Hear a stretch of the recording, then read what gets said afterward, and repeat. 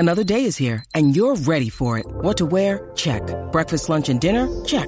Planning for what's next and how to save for it? That's where Bank of America can help. For your financial to-dos, Bank of America has experts ready to help get you closer to your goals. Get started at one of our local financial centers or 24/7 in our mobile banking app. Find a location near you at bankofamerica.com/talktous. What would you like the power to do? Mobile banking requires downloading the app and is only available for select devices. Message and data rates may apply. Bank of America N.A., member FDIC. This episode is brought to you by La Quinta by Wyndham. Your work can take you all over the place, like Texas. You've never been, but it's going to be great because you're staying at La Quinta by Wyndham. Their free Bright Side breakfast will give you energy for the day ahead. And after, you can unwind using their free high-speed Wi-Fi. Tonight, La Quinta. Tomorrow, you shine. Book your stay today at LQ.com. When you need mealtime inspiration, it's worth shopping Kroger, where you'll find over 30,000 mouth-watering choices that excite your inner foodie. And no matter what tasty choice you make, you'll enjoy our everyday low prices, plus extra ways to save, like digital coupons worth over $600 each week. You can also save up to $1 off per gallon at the pump with fuel points. More savings and more inspiring flavors make shopping Kroger worth it every time. Kroger, fresh for everyone. Fuel restrictions apply. Hi, I'm Christian Brindle, and welcome to the Everything Medicare podcast.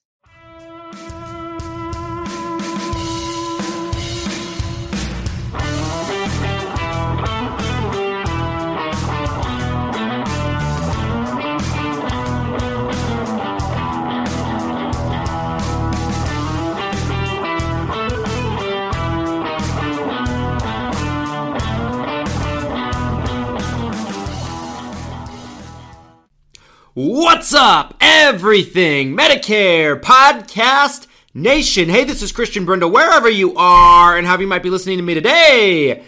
Thank you so much for taking the time, folks. Today, welcome to episode 251 of the Everything Medicare Podcast. Every single week, we bring you a podcast episode where we discuss your Medicare, your Medicaid, your Social Security, and everything that has to do with that golden age called retirement. And folks, today we have a very important topic to discuss that we've talked about briefly over the years on this channel, but I feel like it hasn't been addressed quite enough. And I don't think people quite understand where they should put it in terms of their priority list, and that is customer service.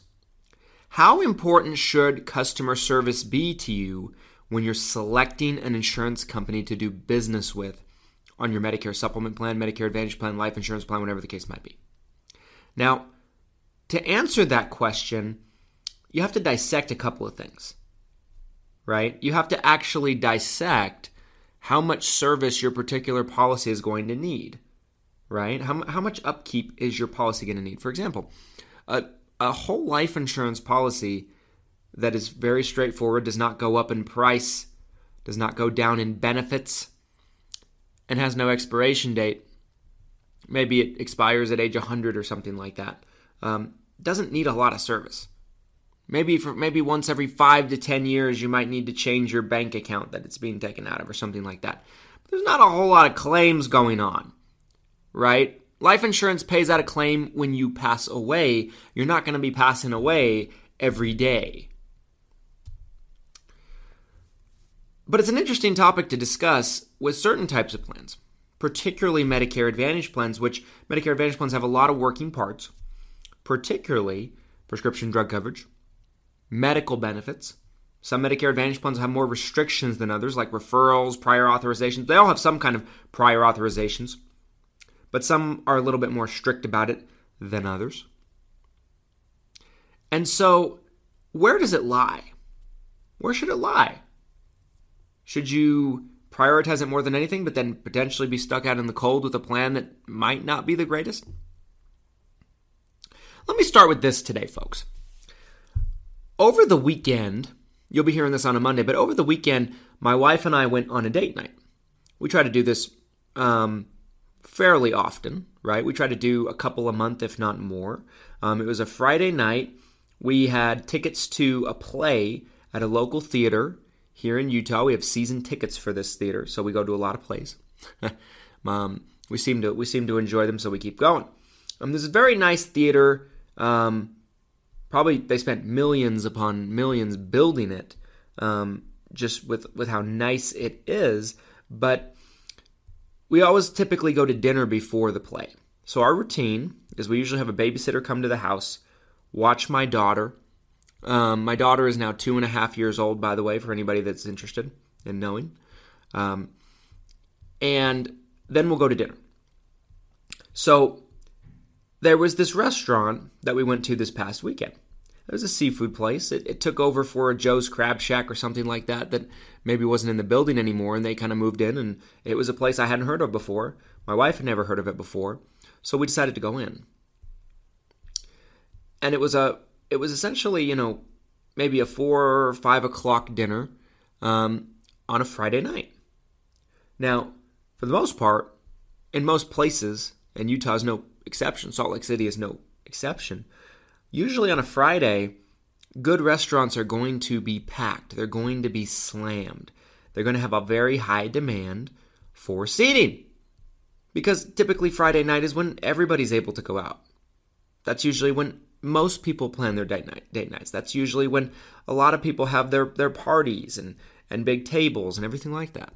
So we had a little skepticism on if we could be able to get in because it was kind of just a plan that was thrown together on the fly. We've all done this. Now, particularly, we get to this restaurant. It looks very nice on the outside. We call ahead of time. They say there's no wait whatsoever for reservation. We're like, oh, we got lucky. We get there. There might be 1 or 2 other people in the entire restaurant. So we think to ourselves, that's weird. That's a little weird. So we're seated. We order some food. We order some drinks. And the service was okay. The restaurant was a nice restaurant, but the food was terrible. It was awful. Point blank. It tasted like it had been sitting out all day, or maybe it sat out all day yesterday, and they stuck it in the microwave or threw it under a heat lamp and then gave it to us. Both of me and my wife walked away from it feeling sick. We couldn't finish our dinners, and it was a bad experience. Now, there's some things that you can tell when it comes to restaurants. Sometimes you can kind of see the writing on the wall before you go in, especially if it's a relatively nice looking restaurant and it's a Friday night and it's empty. Well, why? Why is that? There's got to be a reason. Right? There's got to be a reason for that. Opposed to looking at their reviews afterwards, which we probably should have done before we went. On Google, their reviews were not good. So it seemed like multiple people for the last 6 months to a year had been going into this new restaurant, relatively new restaurant, and having a similar experience to what my wife and I had. And I tell you all this just to shift back gears to the original point, and that is sometimes you can see writing on the wall.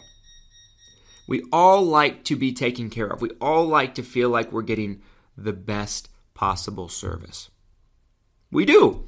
And sometimes it's imperative, right? Now, the service at this place was fine, but the food was bad. The product was not very good. We had no issue with our server. Very nice, very attentive, very friendly. I still gave him a decent tip, despite the food being disgusting. And so there comes this balance to where good food or good service. Ultimately, you want both, but I've gone to plenty of restaurants in my day where the service is shit. Excuse my language. The service is poor, mediocre, but the food is amazing and out of this world, so we put up with it. We've all been to a restaurant like that before. And a lot of people do that with their insurance companies. Now, is it a bad thing? Let's dissect farther. If maybe you have a plan that pays the claims well, there's not a tremendous amount of issues, and the benefits are superior to the rest of the competition in your market, but maybe every time you need to call them for something little, it's like World War III. We all have dealt with companies like this. Is that worth it in the grand scheme of things? My answer to that would be, I think that the customer service should be a part of your decision-making process. If you have, let's say, two plans that you're looking at and they're similar benefits or maybe the same benefits, one is just, they're similar in price, maybe another company is just slightly more, but maybe they have better service, I would factor it into your decision. However, you don't want to go for only good service and appeal on the outside. Reputation for how easy an insurance company is to work with. You want to look at the benefits, folks. At the end of the day, right? Isn't this what we're all trying to do? We're trying to get ourselves covered as well as possible. So there needs to be a balancing point, if you will. Now, again, if all things are created equal or similar or maybe close to equal, and one company might be slightly worse, but it's close, maybe slightly more expensive, but it's close, but they have tremendously better service, I'm going to lean in that direction. But what if there's two companies, one is astronomically worse on my medical benefits, my prescription coverage, doesn't cover my doctors, those kind of things, and they're known for their customer service. Another company, maybe not so much, but they check all the boxes in the other categories. Me personally, I'm going to go with the plan that checks the boxes for my needs. If you go with a good insurance agent, you shouldn't need to call the insurance company as much. Because if it really gets bad, if you try to call them up, if you can't get something done, your insurance agent should be able to help you. That's what we're here for. So my answer to this question is quite simple. I think it should be a balance. It should depend on what your situation is. Like I said, some insurance companies, really you don't have to deal with them that often. Medicare supplements are an example of that. They pay claims if Medicare pays. If Medicare pays, they will pay. If Medicare doesn't pay, they will not pay. You're not going to really have to call a Medicare supplement company about a claim. Period. At all. Life insurance, like I just mentioned, there's a lot of life insurance plans that you barely will ever have to call. Medicare Advantage plans might be a different story. So if you're dealing with your Medicare Advantage company all the time for different things, prior authorizations, referrals, things like that, it might be more imperative for you to take the service aspect of this a little bit more seriously. Anyway, folks, we're just experimenting doing these little shorter episodes, so if you enjoy them, I would love for you to let me know about it. If you'd rather us have a longer format, back to where we were doing before, maybe 20, 30 minutes at a time, please let us know. Shoot me an email at christianb@xmission.com, CHRISTIAN, B like boy, at X like X-ray, MISSION.com, christianb@xmission.com.